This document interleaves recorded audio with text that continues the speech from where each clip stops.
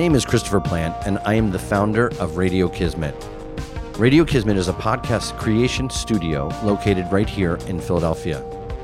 When I found out that Andrew was having a 50th birthday party and that he was inviting all of his family and most of his closest friends, I thought it would be an incredible opportunity to record some of those conversations in a meaningful way to create a landmark recording that he could look back to for the rest of his life.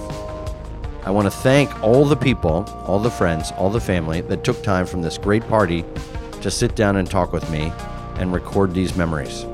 Happy 50th birthday, Andrew Eisenstein. Special thanks to Ricky for working this all out. Thanks, Ricky.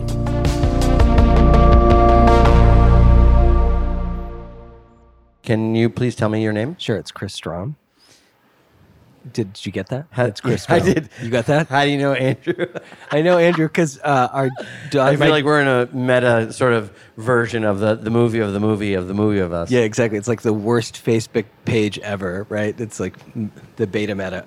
So we know Andrew and Ricky because our kids went to school together for many years, and our daughter is a very good friend with Marguerite. So we've known them for... And so somehow out of that, you guys have developed a friendship with them. Yeah. As humans, not just as parents. It's absolutely. It's strange to meet people as parents because you can't meet them fully, right? It takes a while because you're just meeting them as like, you can't completely be yourself with somebody until you know them for a while, right? Because you're kind of representing your kid. So over the years, gotten to know Andrew. I've done a little bit of work with Andrew. And so you know Andrew professionally and personally? Yeah. And it's just such a... I would call it mellow, but that's not quite right. Such a grounded kind of approach to everything, you know. And it's like there's so much there. I learn every day that I talk to him, and sort of such a, I don't know if I'd call it a wry sense of humor, but such a whimsical sense of humor, maybe just about like the absurdity of the world. I guess you can't do what he does and not like have a sense of humor, right? It's like when you have you can actually. I know a lot of people who do what he does without any sense of humor. I guess that's true. And I think that what's interesting about Andrew is that not only does he have a sense of humor, but he is always willing to lend a perspective to the reality that you're kind of experiencing in a business deal. And he is iconoclastic in his extreme individuality in how he chooses to do commercial real estate, because it's not, the way he does it is not normal. Well, I think, I've noticed that there's a sort of stripped down quality to it, like of getting to the essentials, right? There's, in the business, there can be so much about process and so much about what you should do as opposed to like what needs to happen.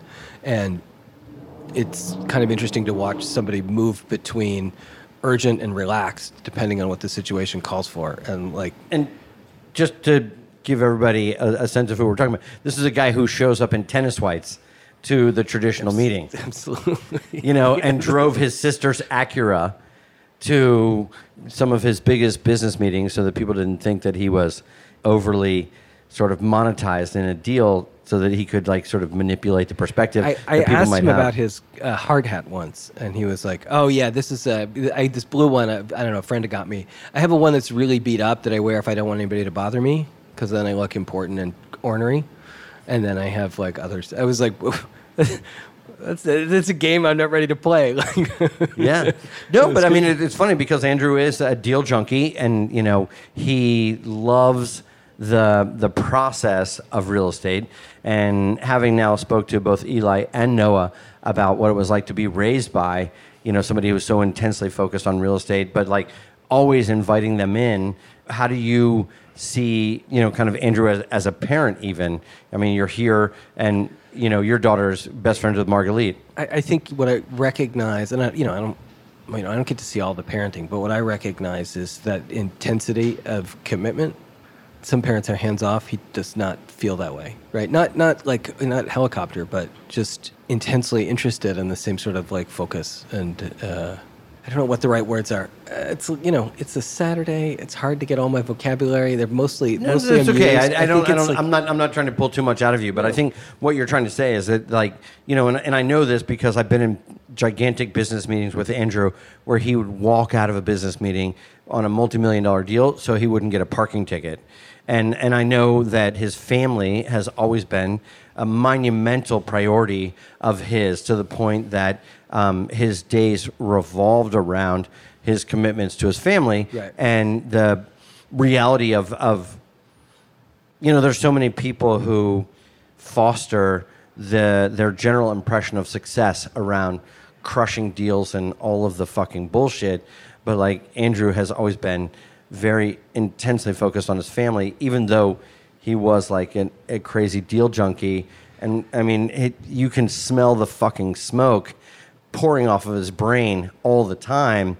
And yet he cares enough that he's raised, now 3 kids that are going to go into the arts. I think there's an honorable quality about him, actually, that's sort of striking, right? Like it's so easy to be an awful person in this business, and he's looking to mostly do the right thing, right, and make it work. And it's kind of awesome to be around. And it speaks to a grounded centeredness that is actually a little bit unusual, right? Do you have a particular memory of Andrew that you would be willing to share? I think the one that sort of sticks out to me, it's sort of simple, but just seeing the obsessive light in his eyes as he is working his pizza oven, and right, again, the sort of geekiness of like, oh, the temperature's 900 degrees back there, and I think in a couple hours it'll cool down. Like, this is what we did. It made me jealous, right? Like, I wanted to have a passion like that, right? That it's just for making bread and pizza. I mean, it wasn't anything.